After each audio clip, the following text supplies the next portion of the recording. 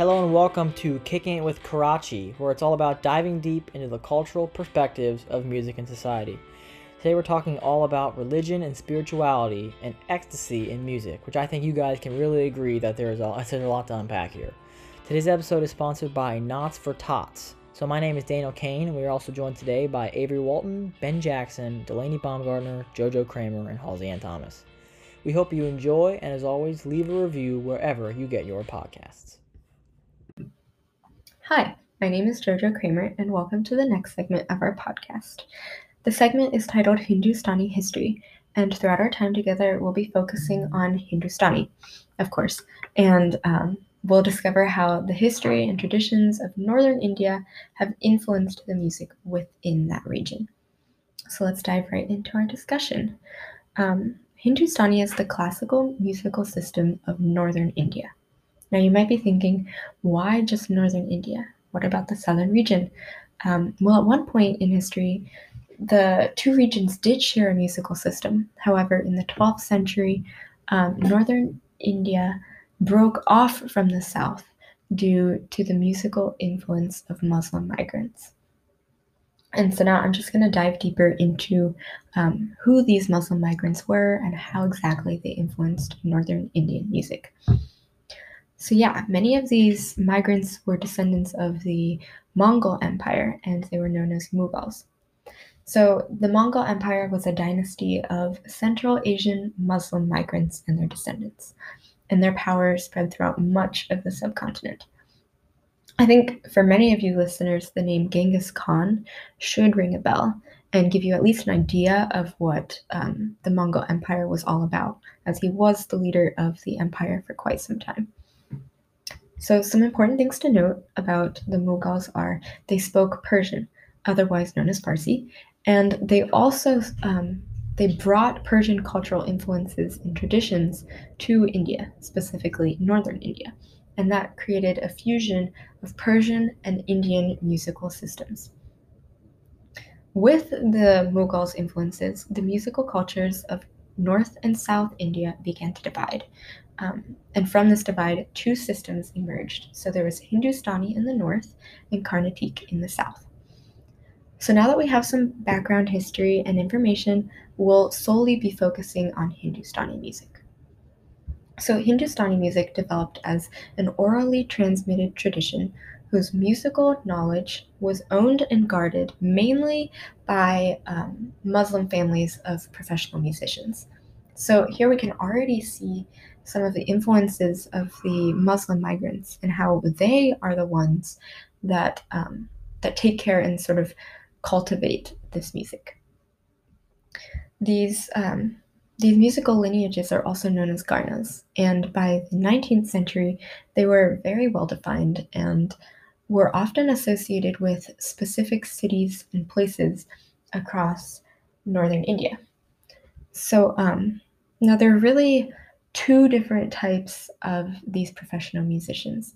There's an ustad, which is a Muslim musical master, and there's also a pandit, which is a Hindu musical master. So in order to become one of these musical masters, you had to go through many years of training and apprenticeship. So as a student apprentice, or shishya, as it's called, you might start off doing some simple household chores for your teacher, otherwise known as your guru. And although these tasks are not really what you would expect, the main goal of this stage is really just to be surrounded by the music and just trying to absorb as much knowledge as possible. So after that stage in your apprenticeship is complete, only then are you allowed to learn actually like substantial information on your instrument. Now, there's no specific time range on how long those stages take. It's really more about what the musical secret is. So the more guarded the secret, the longer it takes to move past your stages of apprenticeship. So really, you could be doing household chores for just a few years, or it could even take as long as a decade. It's really dependent on the musical secret. So now, since we do have a little bit of time, I can address some of our listeners' questions. So I noticed that many of you were curious on Hindustani's relationship with the musical cultures of the Middle East, especially since the music has Persian influences. So really, while the traditions of Middle Eastern music overlaps with that of the Ottoman musical culture, the traditions of Hindustani music were influenced by Muslim migrants, as I mentioned earlier. And Middle Eastern music is also very focused on connecting with God through musical enchantment and ecstasy, while Hindustani still focuses on emotions, but not nearly as heavily. Also, in the Middle East, the musical culture is meant to connect God with oneself. So the performers are not really seen as more important in any way. On the other hand, in Hindustani musical culture, the musicians are famous for their virtuosity and their bragging. So, in other words, the music is not as heavily focused on God, unlike in the Middle East.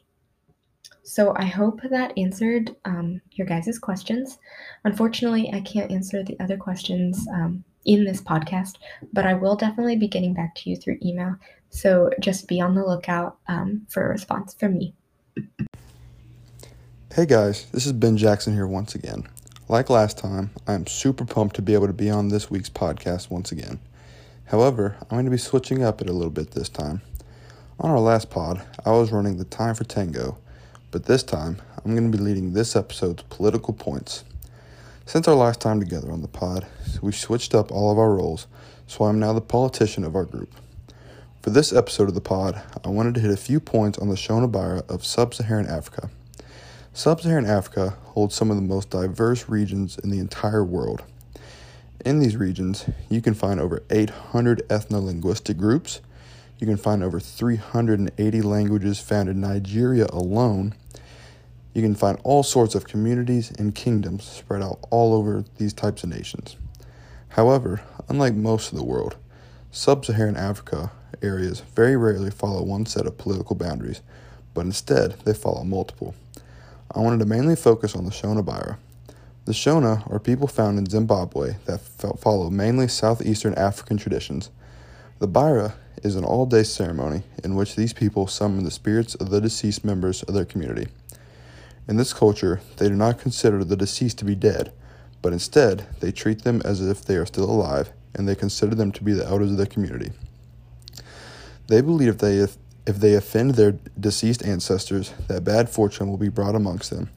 So if they hold this ceremony, an all-day and all-night religious ceremony, to essentially keep their ancestors on the good side and to make sure that they do not offend them. The Bira is a ceremony that is held either by a community or just by one family. The primary goal of this ceremony is to interact with their deceased ancestors through the use of spiritual possession. The Shona use this ceremony in order to keep their relationship solid with their ancestors. The main instruments that are used within Shona Bira are the kimbara, the hosha, which is very similar to a rattle, and imbira. Like the majority of sub-Saharan Africa, Shona Bira has a major emphasis on their low, buzzing sound that is produced during the ceremony. This ceremony also focuses heavily on singing, clapping, and dancing. There are two parts to this ceremony. There is the Kushahara and the Kutsinhara. The Kushahara is the first part of Shona Bira, and they are considered to be the leader of the ceremony. The Kutsinhara is the second part, and they are used to accompany the Kushahara. Now that you have a very basic understanding and very basic background on the Shona Bira, I wanted to give you some reasons as to why this affects the political aspects of these communities.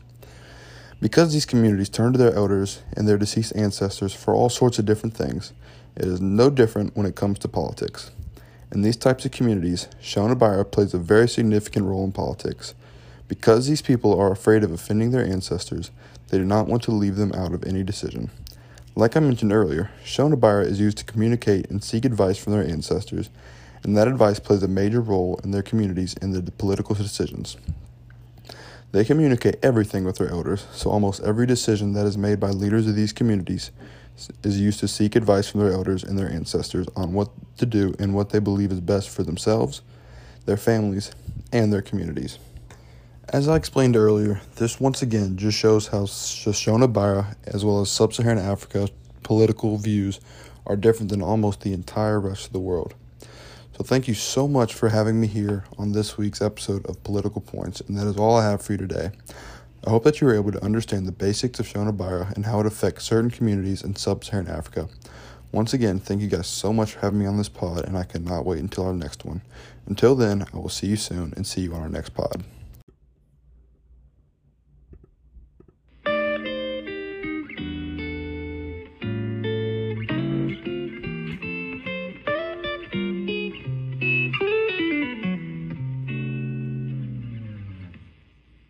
Today's episode is sponsored by Knots for Tots. Knots for Tots is all about boaters helping kids out. It's all about boaters enjoying what they're doing while helping kids who aren't as fortunate. And it's really good to see so many people coming out and helping, especially during quarantine when some people really need that help. Check them out.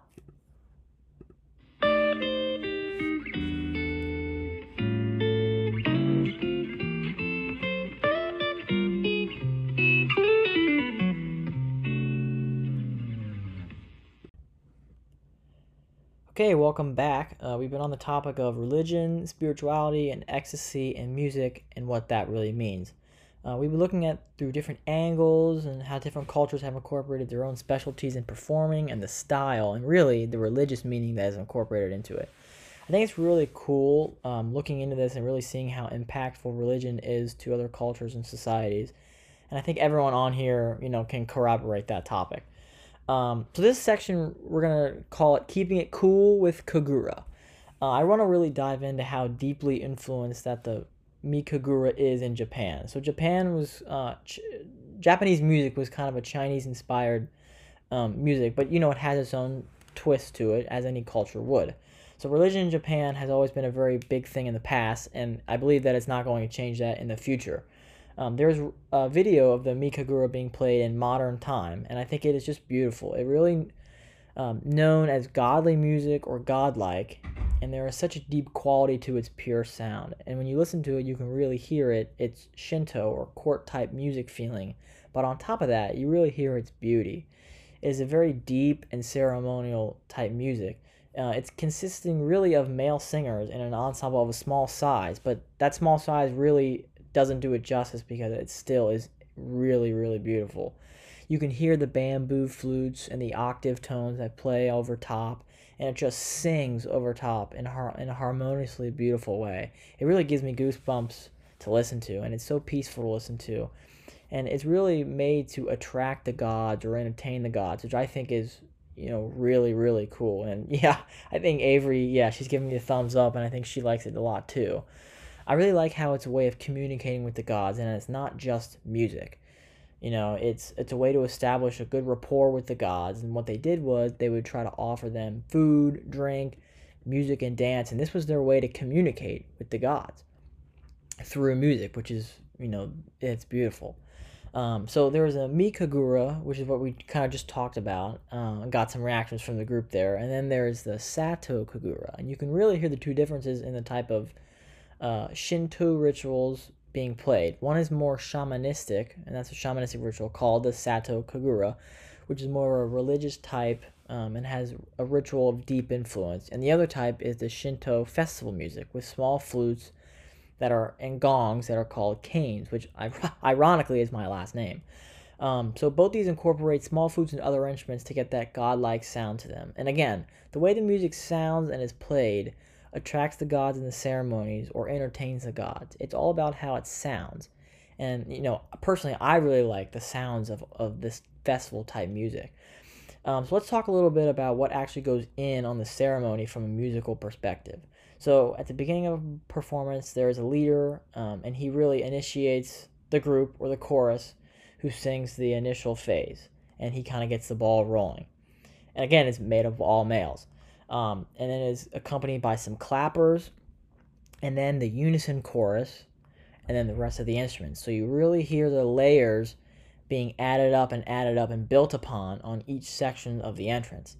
It's really cool to listen to and experience, and it really shows what I really like out of this. Shows how deep the meaning is behind music. Music from way back to now, it's all still the same in its roots. It's all a way of communicating and sharing how certain groups and people feel, and that really, you can see that through this music. One of my favorite quotes is, music is a way that doesn't hurt you or anyone else to show who you are and how you feel. And I really get that when listening to this type of music. And again, it's not just music, it's a spiritual connection through music to the gods. Hey guys, it's Halsey and Thomas, and for this next portion of our podcast, we will be taking calls from the audience.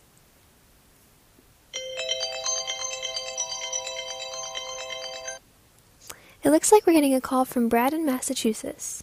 Hey Brad, what's your question? Hey, yeah, so I'm in the Farmer School of Business at Miami University. Go Red Hawks. And I'm a second-year finance major.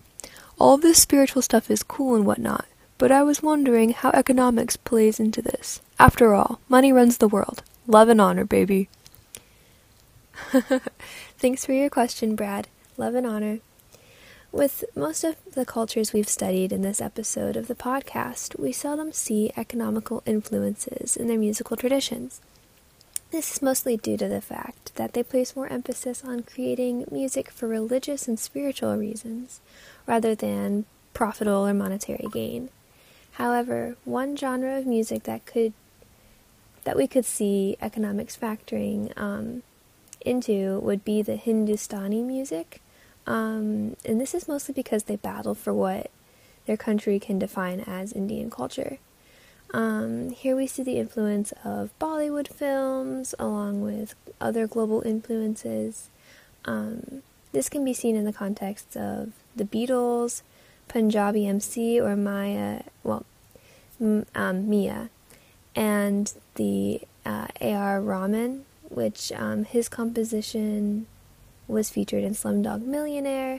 The Beatles featured, Hindustani musical portions in some of their songs.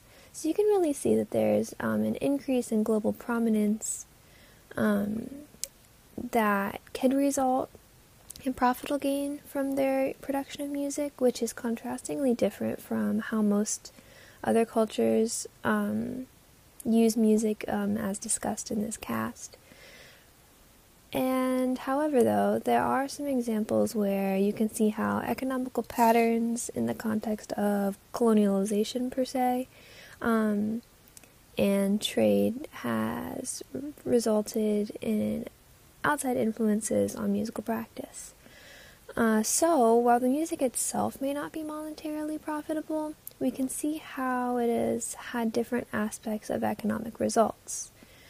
An example of this is seen in the Hindustani musical culture and the influence it has culturally received historically with Middle Eastern countries. As these places potentially sold and bought goods from one another, you have those trade routes, you have markets where people can go and buy products, you can really start to see how individuals can pick up musical influences as well, whether it be seen, on the street as they're playing a performance, or heard as you walk through, the city. And so in addition to this, there's migrational patterns as well. People move for reasons, whether it be a job or a living opportunity. And when you see these migrations of people and these patterns changing in population densities and movements and shifts, it affects the consumer markets, and that also overall affects the economy of the region. If there are more people living there, their markets will either do better or worse depending on the situation. So with these migratory individuals, comes their traditions. People bring what they know with them to new places. This is seen, for example, in the United States, when you have Long Island, for example, with the Italian culture, and, everywhere you go, people bring those traditions that are safe to them. So finally, colonialization has a major impact on both economies and cultures, and as a result of this, many cultures have other religious influences intertwined within their own, as they tried to preserve their traditions while also obliging by the forces and standards of those influences. This is seen where we have the mixing of Catholic culture and African deities. The saints and their spirits, they try to find a middle ground with those two things. So, while these cultures do not place emphasis on monetary gain for their production of music, we can see how economic factors have had a role and a play and an influence in the different aspects of their musics. As you can see, with migration patterns as mentioned, or in some cases in that globalization of their traditions. Thank you for your question, Brad. Tune in to our next segment. Hi, welcome to the Ambassador's Account. I'm Avery Walton, and I'm your ambassador for this episode, which means that this segment focuses more on cultural aspects and how these cultures have been globalized, as well as how cultures have been affected by colonialism and, their foreign relations. For this week's episode, Ambassador Account, we'll be focusing on Hinduism, and more specifically, its musical Hindustani culture that is prevalent in northern India. First of all, I'd like to comment on India's overall global impact. Many of you have probably heard of Bollywood, as these films are well known in countries surrounding India, and Bollywood-inspired dances are taught all around the world, including in the United States. Yoga and Buddhism are other great cultural aspects of India that are seen and practiced all throughout the world. Even on a more musical level, most of you have probably heard of the sitar, which originated in India. Sometimes with these other cultures that we've been learning about throughout this podcast have instruments that are exclusive to them, or that people like us from the United States have rarely heard of, yet the sitar is an instrument from another culture that we do recognize and was very popular with artists like the Beatles. Now to focus more on the colonial impacts of Hindustani culture, a great portion of the South Asian subcontinent that includes India was once a part of the Mughal Empire, as this allowed Islam to have an impact on Hinduism and Hindustani music, because Hindustani formed in northern India, as this was previously the area of India where Islam was primarily spread to. And India and the greater subcontinent of South Asia later on started to trade and have other relations with many European countries like Portugal, the Netherlands, Great Britain, and France, as Great Britain ultimately took over the same area of the Mughal Empire had. And this also had some lasting cultural impacts that we'll get into later on. So that's just some background information on, a lot of the influences on their culture today. And since part of the section of the podcast also focuses on cultural aspects, with the whole ambassador part of it, I think it's important to include that the Vedas have greatly shaped Hinduism and Hindustani that comes from it. The Vedas are the Hindu form of scripture, and this basically gives some insight into the Hindu culture because the recitation of the Vedas is also more important than the praise and offerings that are spoken of within them. So if they are not spoken properly, then the offerings that go along with them essentially mean nothing to their gods. What's also interesting about this is that for a long time, the Vedas were passed down only orally, so they didn't even have a written scripture to reference from with all these specifications.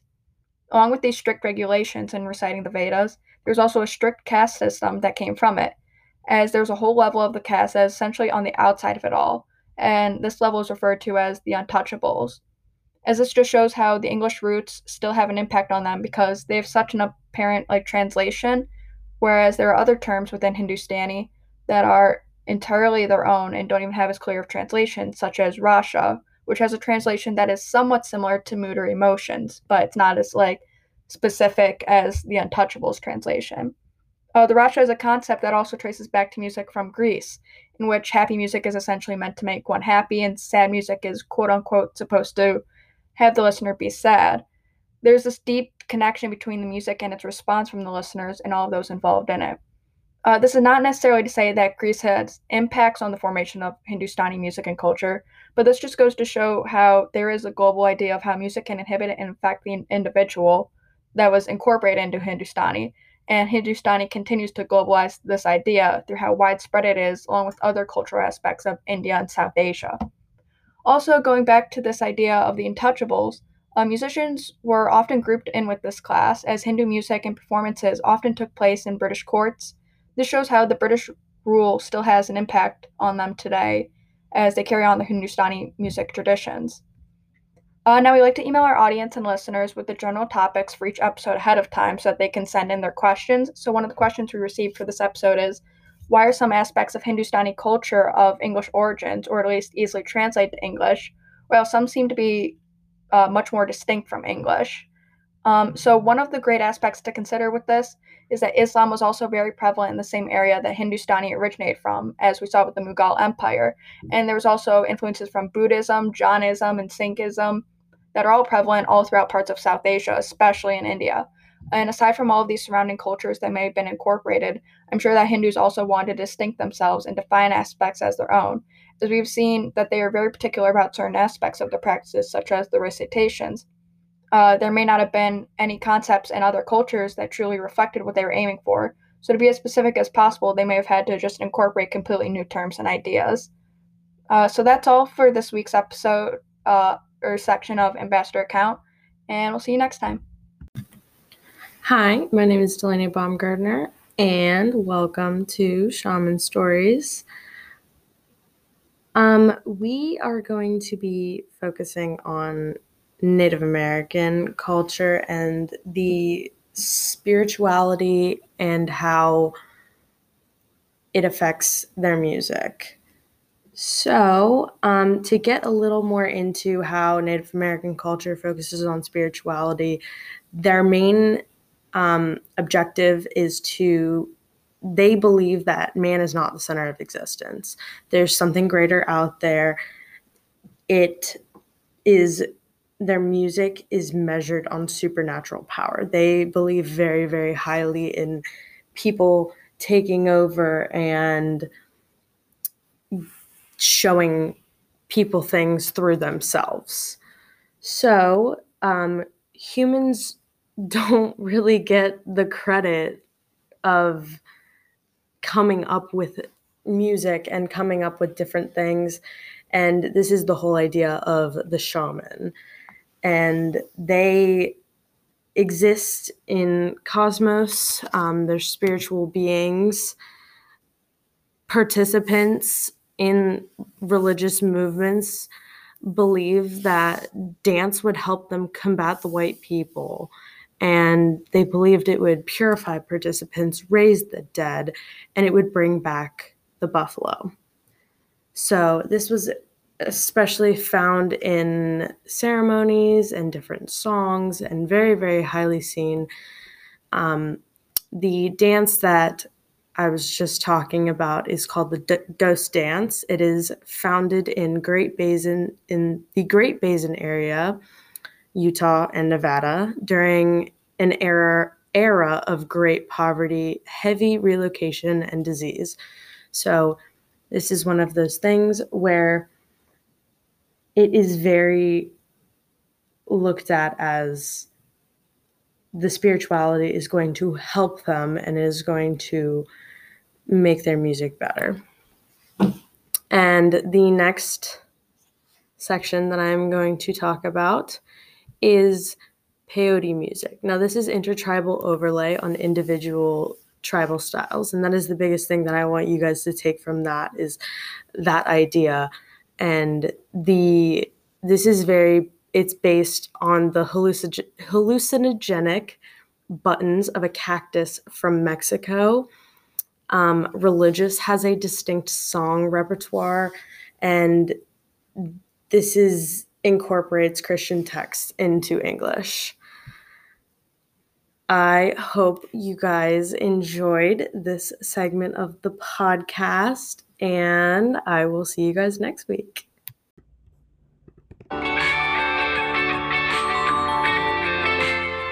Following the topic of today's music, our theme song was written by Joseph McDade. Check out Joseph and some of his fantastic creations on his website, josephmcdade.com/music. As always, tune into our next episode. We will see you next time.